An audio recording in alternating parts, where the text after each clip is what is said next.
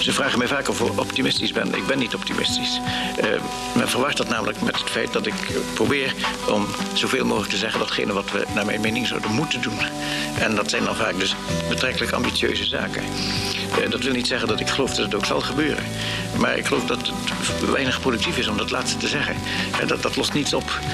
Terwijl misschien, als je beklemtoont wat moet gebeuren, dat je dan helpt om een oplossing tot stand te brengen. Welkom bij de derde aflevering van de Economie Podcast Tim Bergen en de Economie van Morgen. Mijn naam is Eline Ronner en de naam van deze podcast zegt het al. In de komende afleveringen staat Jan Tinbergen centraal en praten we over zijn betekenis voor de economie van vandaag en natuurlijk van morgen. Nou, tegenover mij zit weer mijn tafelheer Jasper Lucchese, hoofdredacteur van ESB en bedenker van deze podcastserie. In deze aflevering staat de race tussen scholing en technologie centraal. Nou, dat doen we omdat Jan Tinbergen als eerste met deze term op de proppen kwam. En dit nu met de toenemende robotisering en kunstmatige intelligentie natuurlijk weer hartstikke actueel is.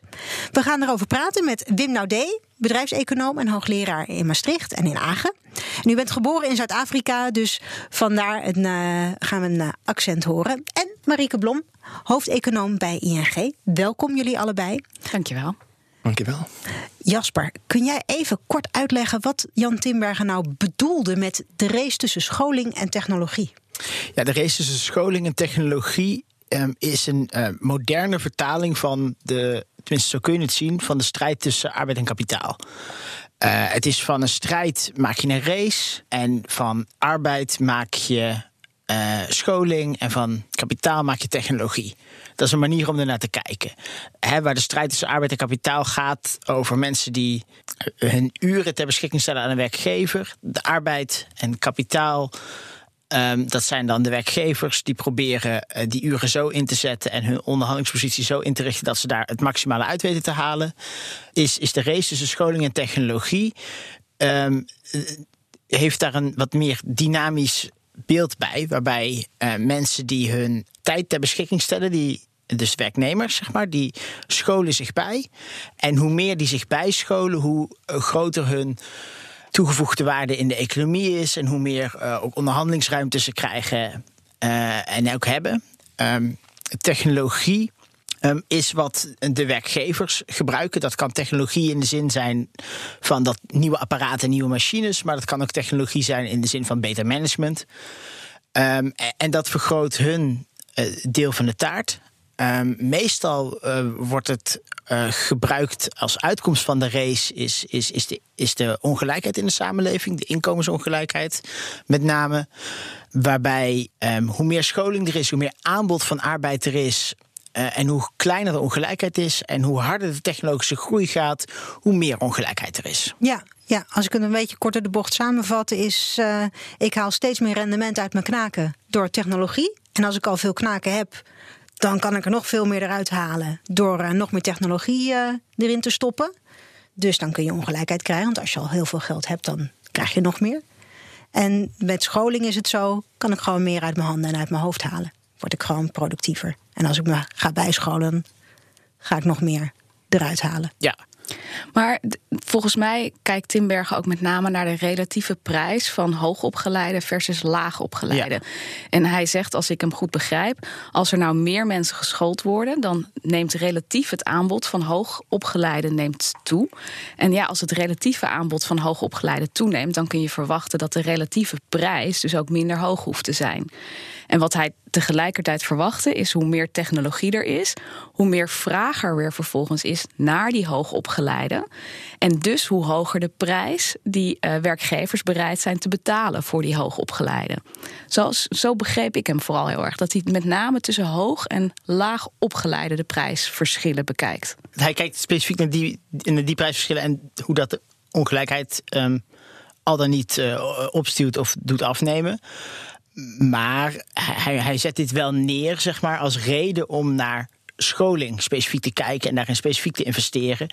En hij zet dit wel neer ook als manier om te zeggen, luister, het is niet zo nuttig om puur te kijken naar werknemers versus werkgevers en de relatieve positie daartussen. Je moet gewoon werknemers onderling vergelijken. Ja. 1 en 2. mensen scholen zich bij, de technologie ontwikkelt zich. Dat zijn dingen die moet je meenemen. Dus hij zet het neer als een nieuw perspectief om naar ongelijkheid te kijken. Ja. Waar de strijd tussen kapitaal en arbeid het perspectief was wat er op dat moment was. Ja, ik denk ook wel dat de essentiële bijdrage van Jan Tinbergen in zijn 1974 artikel over getiteld Substitution of Graduates by Other Labour, dat het wel niet zozeer gaat over de verschil of de conflict tussen kapitaal en arbeid.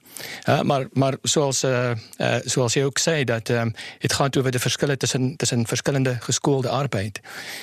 Hooggeschoolde arbeid, laaggeschoolde arbeid, mediumgeschoolde arbeid. Tinbergen verwijst in zijn 74 artikel naar derde vlak labor, derde vlak arbeid, zo tertiaire geschoolde arbeid.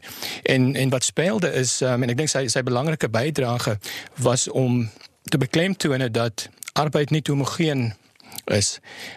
Dat was ook de aanname van de 1954 modellen van Robert Solow, waar bruto binnenlandse producten uitkomst is van kapitaal en arbeid, is arbeid gezien als een soort van een homogene entiteit. Human capital als een type van inzet in de productieproces. En wat Tinbergen gedaan was om de verschil te beklemtonen, dat er verschillende graden of verschillende kwaliteiten van arbeid bestond. En dat de vraag naar deze verschillende vormen van arbeid wordt gedreven door technologie. So met de verandering in technologie gaan ook de firma's wat heterogeen is, gaan de vraag naar arbeid gaan veranderen. En als de vraag van arbeid gaan veranderen naar hooggeschoolde arbeid, gaan de wage premium of de premie van de loon voor de hoger opgeleide arbeid gaan ook dan relatief stijgen door dat van de laag opgeleide arbeid. En dat veroorzaakte de groeiende ongelijkheid. Nou, de voorschrift om dit aan te spreken was dan om meer onderwijs aan te bieden, meer opgeleide werkers in de economie aan te bieden van de aanbodzijde. En dat is dan de uitkomst of de gevolgtrekking van Tinbergen in zijn 74 artikel met verwijzing naar Nederland. Dat volgens hem was dat niet het geval in Nederland dat technologie de reis wint, maar dat de reis die de onderwijs en de toename en de aanbod van hoogopgeleide werknemers gewonnen was. En dat was ook in de 1990s, begin 2000 in de werk van Golden en Katz, de conclusie voor de Verenigde Staten gedurende de 20e eeuw. Dat in de eerste helft van de 20e eeuw is de reis gewonnen door de onderwijs en in de tweede helft door de technologie. En dat volgens hem verklaarde dat ook de verschil in inkomstenongelijkheid in de Verenigde Staten. Ja, want in die zin zou ik het dus eigenlijk zo kunnen zien dat als we heel veel geld investeren in onderwijs en er dus voor zorgen dat er relatief het aanbod aan hoger opgeleiden sneller stijgt dan de relatieve vraag, gaat dus ook het premium op salaris dat ik als hoger opgeleide kan vragen, dat zal wat zakken. En dan gaat ook de inkomensongelijkheid van het hele land zal dus ook kleiner worden. Ja, maar het is en dan wint de wage inequality of de loonongelijkheid. Ik denk niet dat dit raamwerk zo nuttig zijn voor de ongelijkheid tussen kapitaal in arbeid. Nee, oké, maar kijk, Tinbergen schrijft dit in een tijd dat wage inequality een veel belangrijkere vorm van ongelijkheid is dan het verschil tussen kapitaal en arbeid. In die zin is dit wel een nieuw perspectief op ongelijkheid, wat eigenlijk het perspectief van Marx, van de strijd tussen kapitaal en arbeid, vervangt. Van een strijd in een race. Dat is een heel andere manier om samen in de wedstrijd te zitten. Ja, om dezelfde analogie te blijven gebruiken. Dus, en Wim, je onderzoekt onder meer de relatie tussen economische groei en innovatie. En dan in het bijzonder de rol die kunstmatige intelligentie daarin speelt. Ja, wat is dat nou, kunstmatige intelligentie, en gaat het nou echt de wereld helemaal veranderen? Ja. Ik denk dat gaat wel een beduidende impact, een significant impact hebben op de wereldeconomie. Maar ik denk, we moeten het ook niet op dit moment overschatten. Ik denk dat er heel veel hype over artificial intelligence.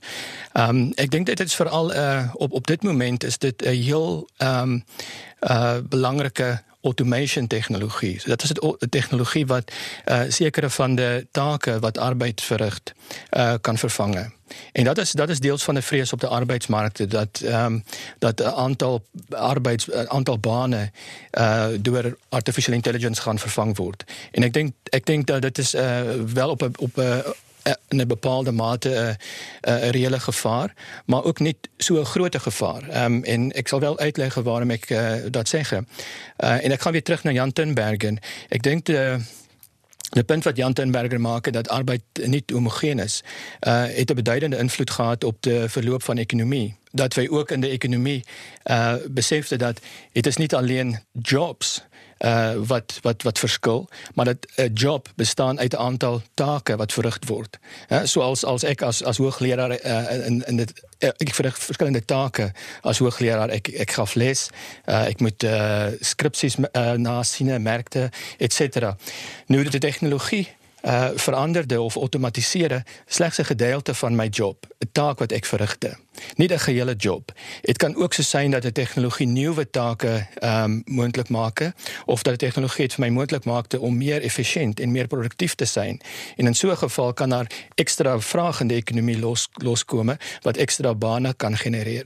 En so is dan ook uit empiriese gegevens getoon dat in die laaste 10 jaar of so het automation meer bane gecreëer in Europa dan bane is verlies. So de skatting is dat ongeveer 1,5 miljoen bane is verloren gegaan as gevolg van automatisasie, maar dat 3,5 miljoen bane is gecreëerd door middel van automatisasie. En dat is in de arbeidsmarkt, in de arbeidseconomie, labor economics, bekend als de reinstatement effect. So dan is 'n displacement effect van automatisering op de arbeidsmarkt, maar ook 'n reinstatement effect as gevolg van 'n groter produktiwiteit van de werkers wat de artificial intelligence kan gebruiken. Nu de take van 'n job wat artificial intelligence kan subsidieerd voor, is veral te maken met prediction, vooruitskattingen, en ook pattern recognition, patroonherkenning.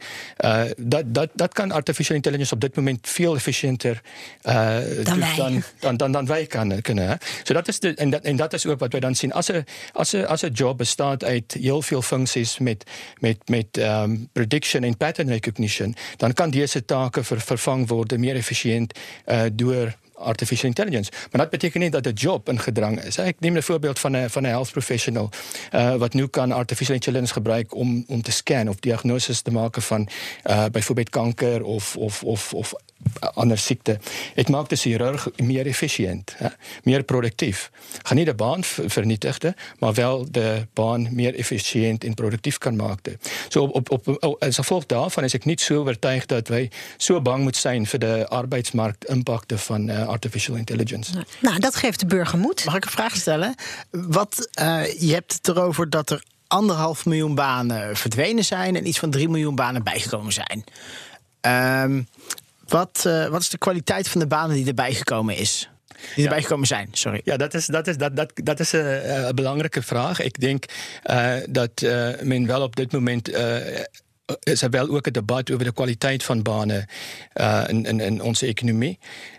Dat vooral met de gig economy, de online economy, dat het veel meer tijdelijke banen zijn, dat het heel veel meer banen zijn ook met ongunstige werksvoorwaarden, heel veel meer onduidelijkheid ook over de toekomstperspectief van deze banen.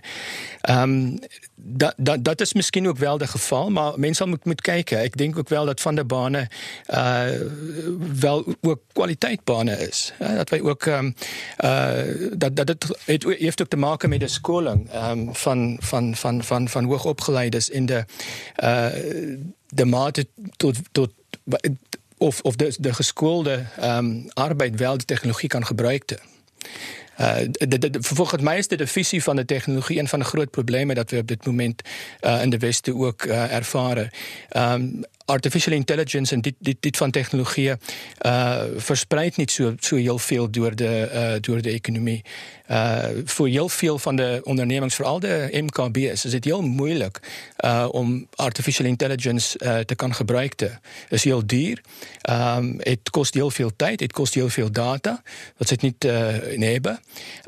En dit maakt de actual impact op de banen en op de productiviteit van de bedrijven niet op dit moment zo heel groot of heel significant. Mm-hmm. Nee, als we iets zien in de statistieken, dan is het natuurlijk eigenlijk dat we heel weinig terugzien van al die verhalen over technologie. We zouden eigenlijk willen dat we in de productiviteitsstatistieken wat meer zouden terugzien van technologie, want dan zou de economie ook wat harder kunnen groeien. Maar wat vanuit het maatschappelijke perspectief wel interessant is aan die 1,5 miljoen banen die verloren zijn en die 3,5 die er misschien bijgekomen zijn, is dat we weten dat verliespijn eigenlijk veel steviger gevoeld wordt dan als je er iets bij krijgt. Hè? Dus maatschappelijk gezien klinkt het misschien alsof je een hele goede deal hebt, hè, als je er meer banen bij hebt gekregen dan wat er verloren is geraakt. Maar al die mensen die hun baan kwijtgeraakt zijn, die voelen die pijn eigenlijk veel sterker dan die mensen die een baan gevonden hebben. En die weten misschien ook wel helemaal niet dat ze een baan vinden door technologie. Dus die maatschappelijke impact zou wel eens heel anders kunnen zijn dan hoe wij daar als economen gewend zijn naar te kijken. En het andere wat natuurlijk interessant is dat Tinbergen heel erg kijkt naar de ongelijkheid van lonen. En waar het daar net ook al even over ging, als je naar Nederland kijkt, wat is er dan ook nog in hele sterke mate gebeurt, de ongelijkheid van de flexibiliteit tussen middelbaar en lager opgeleide en hoger opgeleide. Want we hebben vooral gezien dat onder middelbaar en lager opgeleide er het afgelopen decennium een enorme flexibiliseringsgolf geweest is. Dus die slechtere onderhandelingspositie van middelbaar en lager opgeleide, die uit zich misschien deels in salarissen, maar ook voor een heel groot gedeelte in dat ze dan maar allemaal een flexibel contract krijgen. Dat is natuurlijk ook gewoon hartstikke pijnlijk. Ja, precies. Dat is een andere vorm van ongelijkheid, zou je kunnen zeggen. Ja, ook. Ja, precies. Ja. Hey, en Marieke, wat denk jij? Nemen wellicht dus ook door artificial intelligence dan dus ook de verschillen op de arbeidsmarkt toe? Ik beluister een beetje dat het antwoord ja is. Het lijkt er eigenlijk op dat de afgelopen jaren die verschillen toegenomen zijn. En dan met name voor herverdeling en dan na herverdeling lijkt het in Nederland allemaal nog wel mee te vallen. Maar het lijkt er eigenlijk op alsof de laatste jaren die beloning verder uiteen is gaan lopen. En daarna speelt dus nog dat effect van flexibilisering. En een van de dingen die wij ook wel doen is wij vragen ook aan mensen van hoe denkt u over verschillen tussen arm en rijk in Nederland? En wat we zien, en dat Tinbergen is wat dat betreft ook echt iemand die aan de grondslag heeft gestaan, de basis heeft gestaan van het Nederlandse denken. Mensen vinden de verschillen tussen arm en rijk hier heel belangrijk. En ongeveer 70% van de Nederlanders zegt van ik maak me zorgen over de verschillen tussen arm en rijk. Terwijl als je dat bijvoorbeeld aan Amerikanen vraagt, dat hebben we dan uit andere onderzoeken gehaald, daar zie je eigenlijk dat mensen helemaal niet zo heel veel uitmaakt dat er verschillen zijn tussen arm en rijk. Die zouden misschien zeggen, zolang technologie maar voor groei zorgt, dan vinden we het al lang al prima. Die ongelijkheid, dat nemen we dan wel voor lief erbij. Maar Nederlanders die zijn er echt niet tevreden over hoe dat op dit moment is. Hey, en dat denkraam dat Tinbergen dus destijds poneerde, die race dus scholing en technologie. Is dit nu ook nog wel weer toepasbaar op de tijd van nu? Waarin we dus eigenlijk gewoon zien dat de technologie, heb ik het bijvoorbeeld over artificial intelligence, robotisering. Is dat nou nu, vandaag de dag, nog steeds nuttig en actueel voor jullie beiden? Ik denk dat voor een deel, wat bijvoorbeeld niet in die manier van denken zit, is wat is nou de impact van globalisering? Dus wij hebben onlangs ook een heleboel uitzendbureaus en andere bedrijven in de flexbranche geïnterviewd over de vraag, er is heel veel krapte op de arbeidsmarkt. Waarom stijgen de lonen van jullie uitzendkrachten nou eigenlijk niet sterker? En heel veel van hen gaven aan, omdat wij gewoon nog steeds met migranten kunnen werken of eventueel mogelijkheden zien om het werk naar andere landen te verplaatsen. Dus wat daar natuurlijk eigenlijk niet in zit, het is alsof je één land neemt, terwijl in werkelijkheid is natuurlijk in de afgelopen jaren de wereldeconomie open gegaan en daarmee is er vooral heel veel aanbod gekomen van laag opgeleid personeel. Want de rest van de wereld is gewoon gemiddeld genomen lager opgeleid dan Nederland. En dat heeft waarschijnlijk ook een effect gehad. En ik denk daarnaast het andere interessante punt is dat vroeger technologie misschien veel vaker een vervanging was voor laag opgeleid werk. En dat we nu misschien wel in de fase komen dat het ook een vervanging kan zijn voor hoog opgeleid werk. Want dat idee dat leeft inderdaad wel, hè? Dat AI met name de midden- en de hoger opgeleide banen of taken van die banen kan vervangen. En dat we juist eigenlijk weer meer behoefte hebben aan ambachten. Mensen die met hun handen kunnen werken. Omdat we dat minder makkelijk kunnen robotiseren. Ja. Is dat iets dat je herkent, Wim? Ja, ik ben het mee eens meer. Dat klopt. Ik denk dat de rol van de globalisering is enorm. Empirische studies toont dit ook aan. Ik denk ook wel dat voor mij is de implicatie van de technologie. Het probleem is dat de technologie niet gezien wordt in de groei in arbeidsproductiviteit. En ik denk het is belangrijk om een gedachte te houden dat als de productiviteit van arbeid niet groeide, kan ook de loon van arbeid niet eventueel aanhou groeide. En de beperkte groei en productiviteit van arbeid plaatst ook een demper op de competitiveness van bedrijven in een bepaalde land. En een mechanisme om de competitiveness te behouden is om de share van arbeid te verminderen. En dit is ook wat wij gezien hebben in de laatste 10, 15 jaar in Duitsland. Onthou de hervormingen in Duitsland was een flexibilisering van de arbeidsmarkt in Duitsland als gevolg van het feit dat Duitsland heel gevoelig is voor international competitiveness. En als gevolg van het feit dat arbeidsproductiviteit stagneert in Duitsland, was een manier om de competitiveness te handhaven, om de lonen omlaag te drukken. Nu, in Duitsland op dit moment ook met ik denk de gunstigheid van de wisselkoers als gevolg van de euro, is Duitsland super competitief. En al de grote ondernemings heeft heel veel surplussen opgebouwd. De land heeft ook een surplus op de handelsrekening.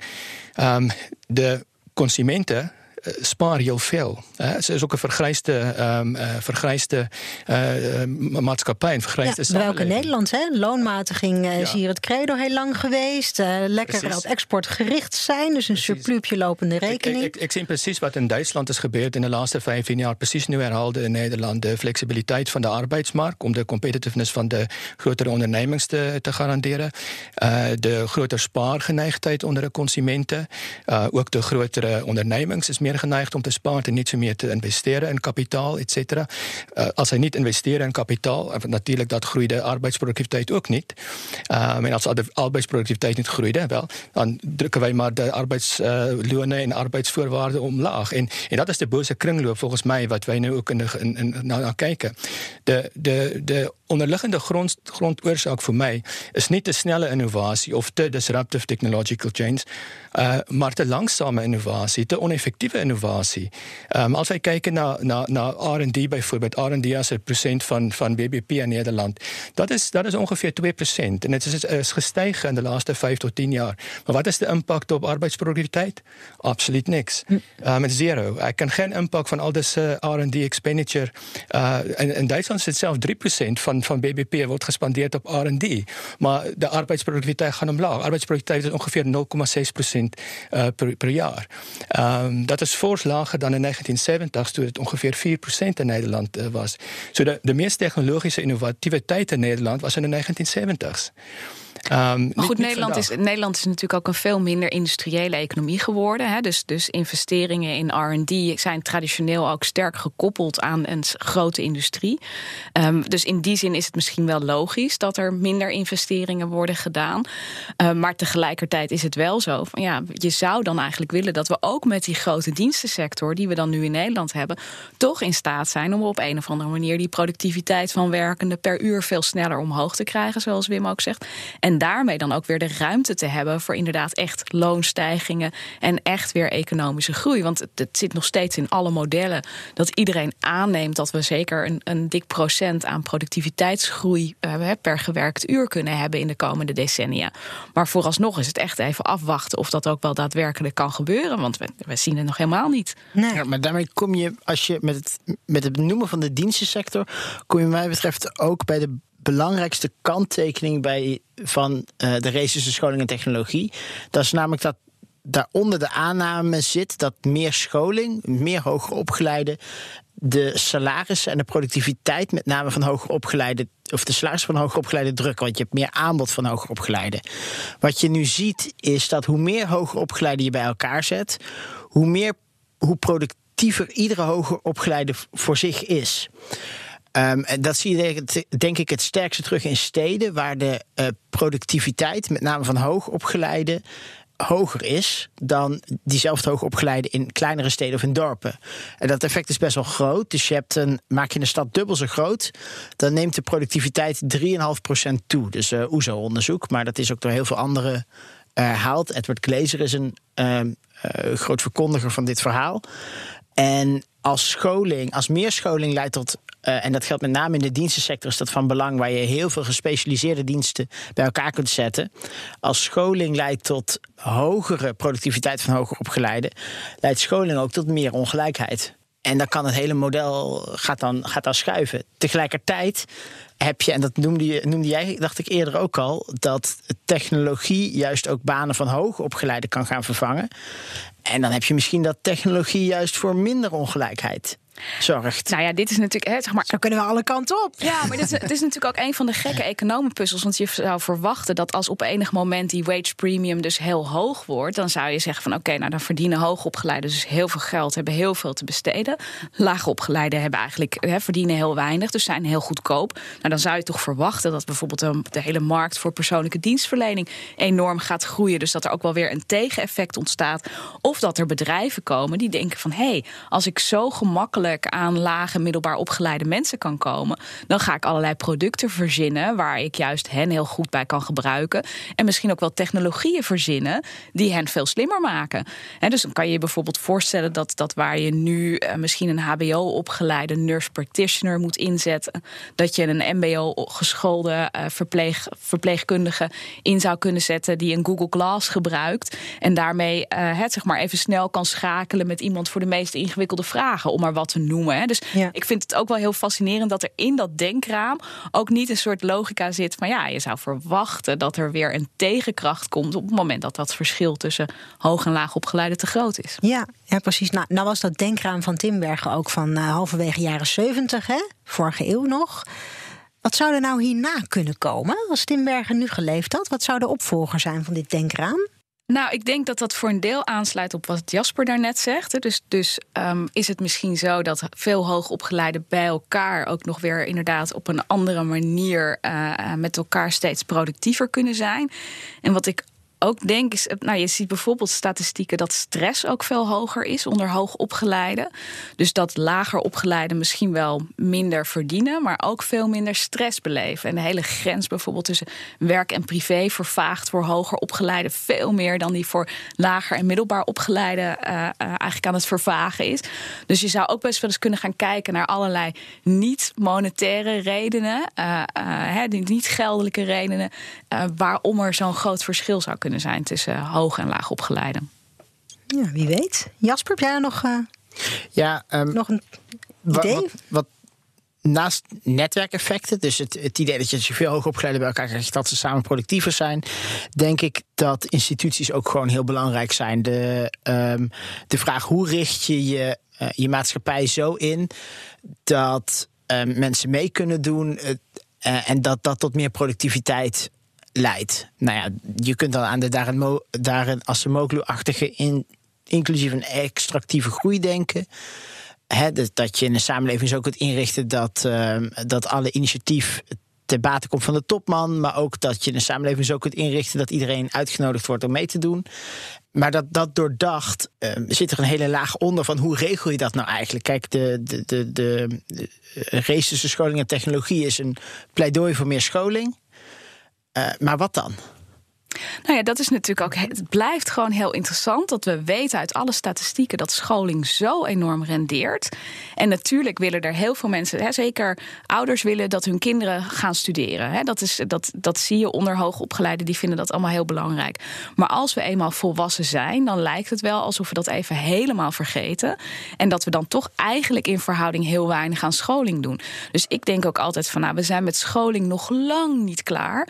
Want als we zien dat het zoveel zoveel effect heeft, dan gaan we natuurlijk in de komende decennia nog veel beter bedenken hoe we zoveel mogelijk uit mensen kunnen halen. Dus bijvoorbeeld door scholing veel persoonlijker te maken. De een is goed in taal en de ander is goed in wiskunde. Nou, laten we mensen dan op 2 verschillende niveaus onderwijzen, zodat ze kunnen profiteren van waar ze goed in zijn, in plaats van dat ze last hebben van waar ze slecht in zijn. Maar ook bijvoorbeeld mensen toeleiden naar vakgebieden waar veel vraag is. Mensen veel meer modulair onderwijs bieden. Ik denk, zeg maar, wat staat is de oproep van Tinbergen om zoveel mogelijk aan scholing te doen. En wat ik denk is dat we daar nog steeds lang niet het maximale uitgehaald hebben. Nee. Ben je het daarmee eens, Wim? Ja, alleen dat als wij verwachten dat wij moet heel veel aan scholing besteden en ook heel veel tijd. Hè. Als ik bijvoorbeeld nu moet studeren tot ik 30 ben en dan in de arbeidsmarkt terechtkomen, zal ik verwachten om heel veel meer te verdienen dan nu. Als wij verwachten dat onze lonen moet stagneren, maar wij moeten wel ook investeren in opleiding en onderwijs, dan denk ik niet, het gaat lukken. Er is geen incentief om te investeren in onderwijs en opleiding, in scholing, zoals wij het willen hebben. Dat brengt mij terug naar de context van Jan Tinbergen in de 1970's. Hij heeft heel veel druk geplaatst of emphasis geplaatst op de aanbodkant van de economie. Op de scholing. Meer geschoolde arbeid is een aanbodkant maatregel. En de reden was dat in de 1970's was de wereld nog onder de indruk van Keynesianisme. Hij had het ook gehad over de nadruk van vraag gedurende de 1960s en 70s en het geargumenteerd dat wij moeten nu gaan kijken naar de aanbodkant. En ongelukkig is wij in een cyclus. En ik denk wij gaan nu terug naar de vraagkant. Want wij hebben de laatste 20, 30 jaar onder ook de invloed van Jan Tinbergen heel veel gefocust op de aanbodkant van de economie. En als we nu kijken wat de beleidmakers thans, de reactie op de financiële crisis, de reactie thans op problematiek, is alles aanbod aangedreven. Wij moeten meer R&D, wij moeten meer kundigheid, wij moeten meer kijken naar de scholing, wij moeten meer kijken naar om de regulaties van doing business te verminderen, om het makkelijker te maken voor ondernemers om te kan start-up.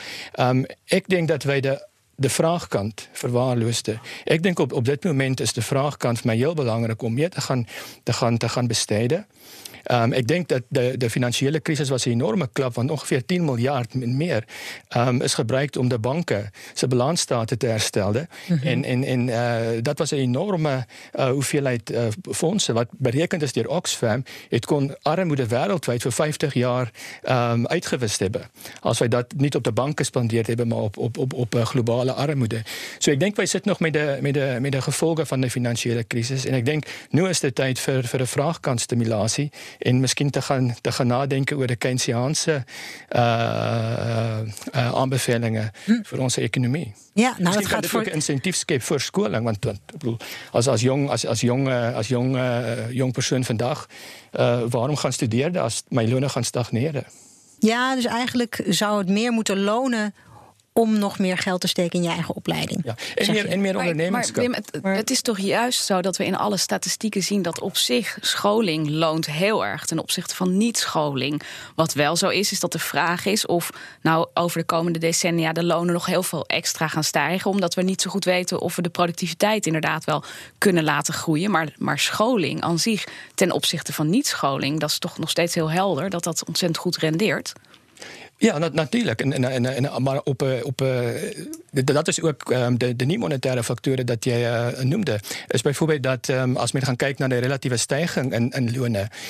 Dat is wel beter dan geen lonen, maar in vergelijking met andere personen met ook bepaalde skills en ook met de capital in society, dan zien wij niet de vooruitgang. Men zien een relatieve achteruitgang. Ook van relatief hooggeschoolde arbeiders op dit moment. En dat is bijvoorbeeld terug te vinden in de daling in de share of labor in de economie. Wat gedaald is van 70%, ik denk nu tot 40% in de VSA bijvoorbeeld. So dat is een geweldige deel van bruto binnenlandse product gaat naar de ouders van kapitaal. Nou ja, in niet Nederland meer is de de arbeidsinkomensquote wel weer gewoon op het niveau waar het gewoon de afgelopen 20 jaar, geloof ik, gemiddeld heeft gezeten. Daar is wel wat debat over. Maar ja, er is hoe wel je wat naar die debat statistieken kijkt, daar kun je ook een ander verhaal op houden. Hij is in ieder geval niet op het niveau gedaald waarop hij in de VS gedaald is. Daar ben ik het wel mee eens. Dat is absoluut niet vergelijkbaar. Maar ik denk, waar we het heel erg over eens zijn, is dat soort risico, en dat zie ik eerlijk gezegd veel meer bij bedrijven, dat die in een markt terechtkomen die door demografie niet groeit en ook geen arbeidsproductiviteitsgroei kent. En dus dat je van heel veel ondernemers eigenlijk het gevoel krijgt, ja, waarom zou ik nog investeren als ik opereer in een markt waar per saldo eigenlijk geen groei te vinden is? Dat maakt het heel onaantrekkelijk. En het risico is eigenlijk dat we daar met z'n allen last van gaan hebben. Want als bedrijven allemaal te weinig in technologie investeren, dan kunnen wij als werkenden ook niet productiever worden. En dus vervolgens zien we onze economie niet groeien en onze lonen niet stijgen. Dus daar zijn we het denk ik heel erg over eens. Ja. En dat heeft denk ik alles te maken met het afbouwen van schulden in Europa. Wat we met z'n allen tegelijkertijd proberen te doen. Dus wat we proberen te doen in Europa is overheden minder schuld, bedrijven minder schuld, huishoudens minder schuld. Ja, en dan heb je geen groei. Dan heb je geen vraag. Iedereen is aan alle kanten op die rem aan het trappen. Dus eigenlijk hoor ik hier een beetje een pleidooi om die oude Hollandse zuinigheid een beetje los te laten en die knaken te laten rollen. Een groeifonds. Een groeifonds. Nou, een goed idee zou zijn. Wat een fantastisch idee. Ja, dat dan is origineel trouwens. Ja, nee, ik ben inderdaad niet zo heel erg origineel. Ik zal het niet claimen, want er zijn al genoeg mensen die dat fonds claimen. Zeg maar, wat je natuurlijk zou kunnen doen is als de overheid in Nederland zou zeggen van, nou, wij gaan echt substantieel miljarden in de economie stoppen, dan met name in groei aanjagende investeringen, dan krijg je eigenlijk een korte termijn impuls op de vraag, omdat je gewoon meer geld aan het uitgeven bent op korte termijn. En op lange termijn krijg je een productiviteitseffect. En ik denk dat dat als voordeel zou kunnen hebben, en ik weet het niet zeker, maar het zou goed kunnen dat je dan een beetje een kickstart krijgt van de economie, dat je weer even een beweging omhoog krijgt, dat de overheid daarmee ook naar ondernemers uitstraalt van je kunt er weer vertrouwen in hebben, want wij vinden groei ook belangrijk. En dat je dan die spirit die ik nu inderdaad echt zie bij bedrijven van, nou ja, weet je wel, dit was het alweer, weet je wel. Dat is wat ik nu van ondernemers hoor. Dit was het alweer. We hebben het nou alweer gehad. We gaan nou alweer de recessie in.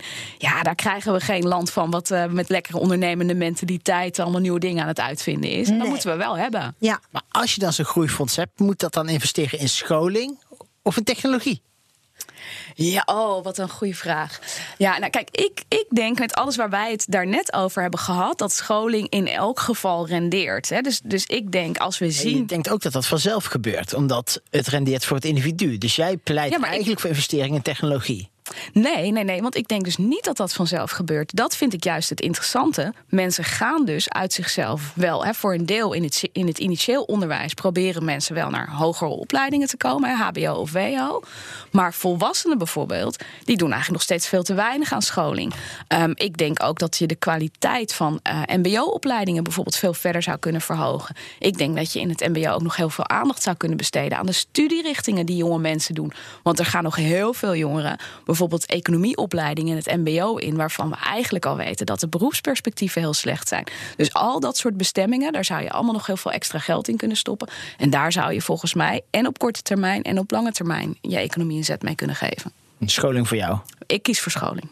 Ik ben gedeeltelijk ben ik het mee eens. Ik denk dat wij in Nederland ook heel veel moet nog gaan doen aan lifelong education en training en retraining. Wij hebben 14 heel goede universiteiten, maar zij kan niet alles aanpakken. Zij kan niet de bachelorsopleidingen, de mastersopleidingen verzorgen en nog lifelong education. Ik denk dat voor mij is een ideale gelegenheid om te investeren in lifelong education.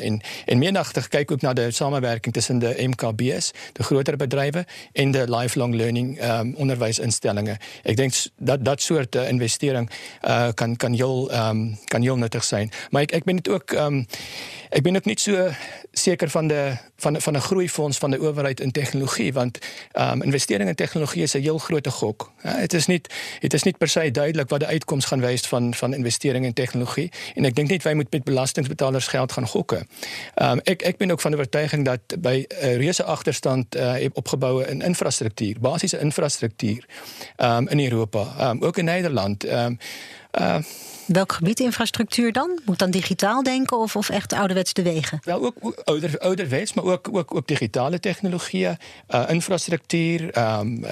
Als wij kijken ook naar de housingstock in Nederland, als wij kijken naar de logistieke, de vervoerstelsels, als wij kijken ook in een groter geheel in Europa, want Nederland is ook deel van de Europese Unie als een grote markt.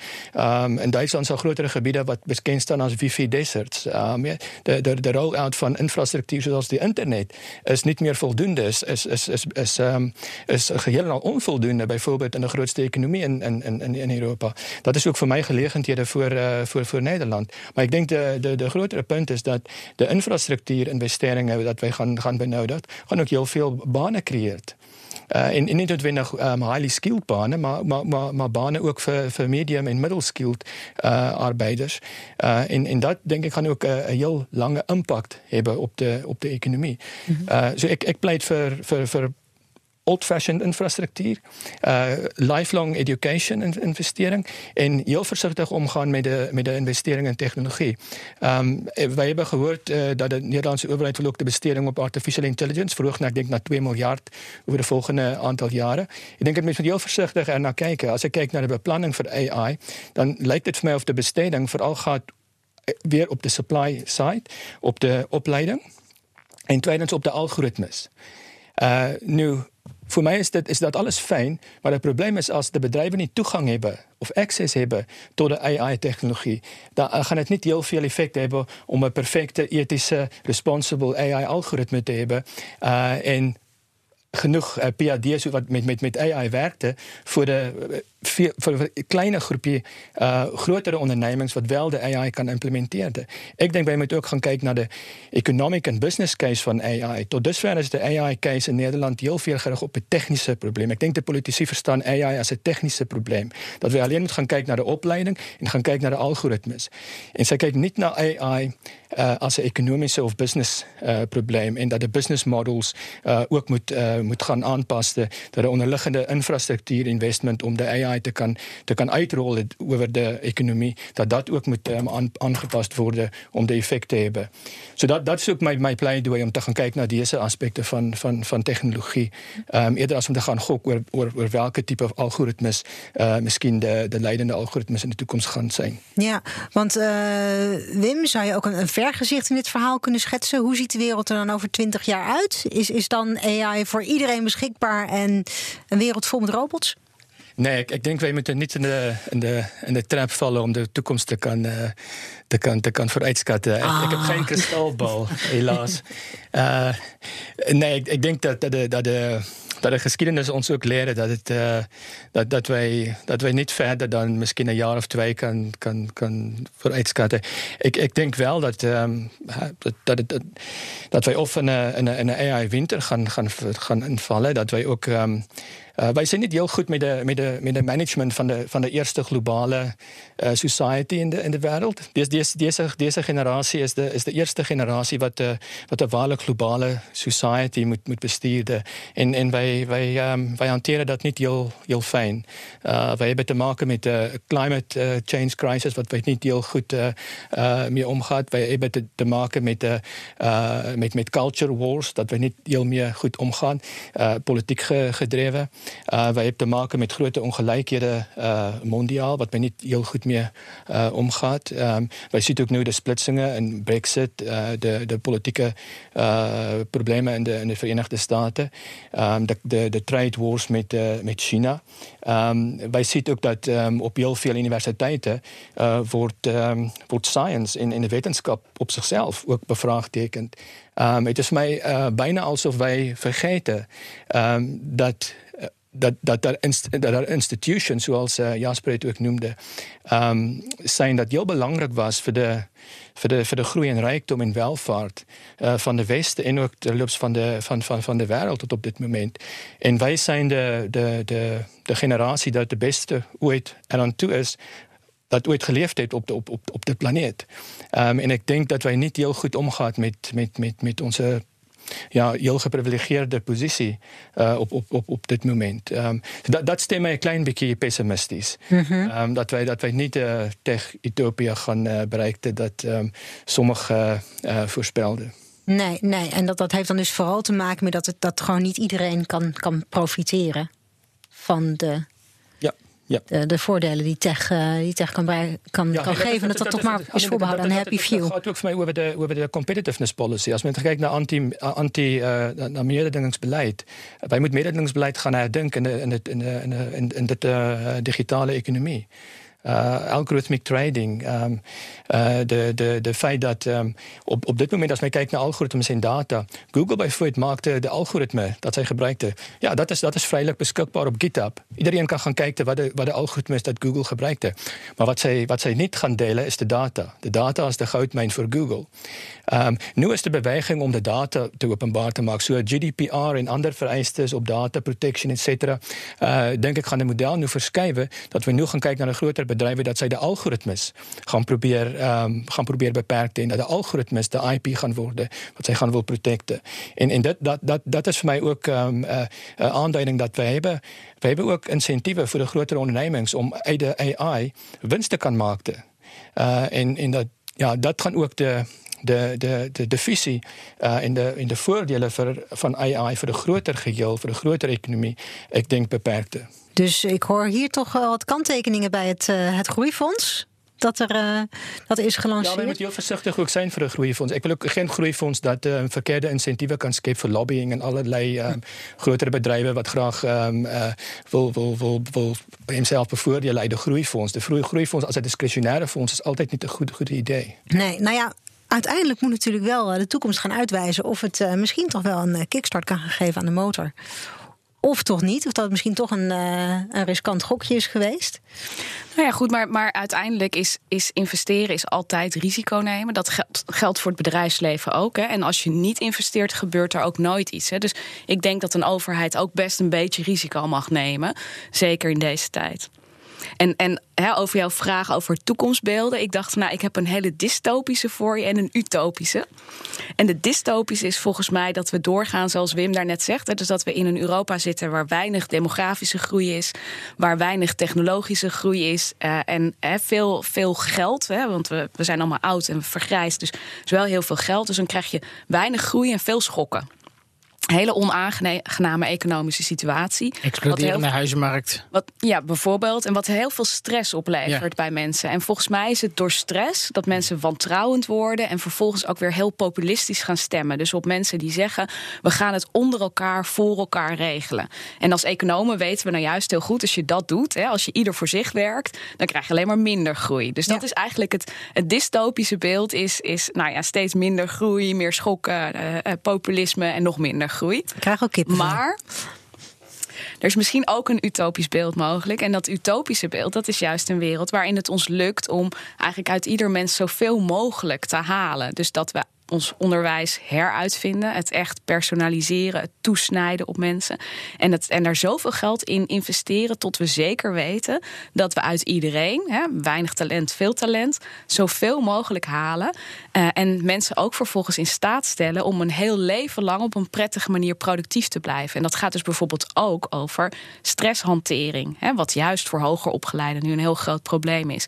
Dus ik denk dat die utopische wereld, daarin zijn we eigenlijk steeds bezig om onszelf als mensen nog verder te perfectioneren en daarmee eigenlijk ook weer economische groei te creëren.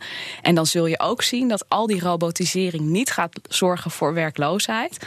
Want iedere keer weer als er mensen ergens overbodig worden of als we iets nieuws kunnen met een computer, dan is onze menselijke geest zo, dan willen we weer iets nieuws. Dan vinden we weer een volgend ding heel erg belangrijk waarvan we nu ons niet kunnen voorstellen dat we daar straks vraag naar zullen zien.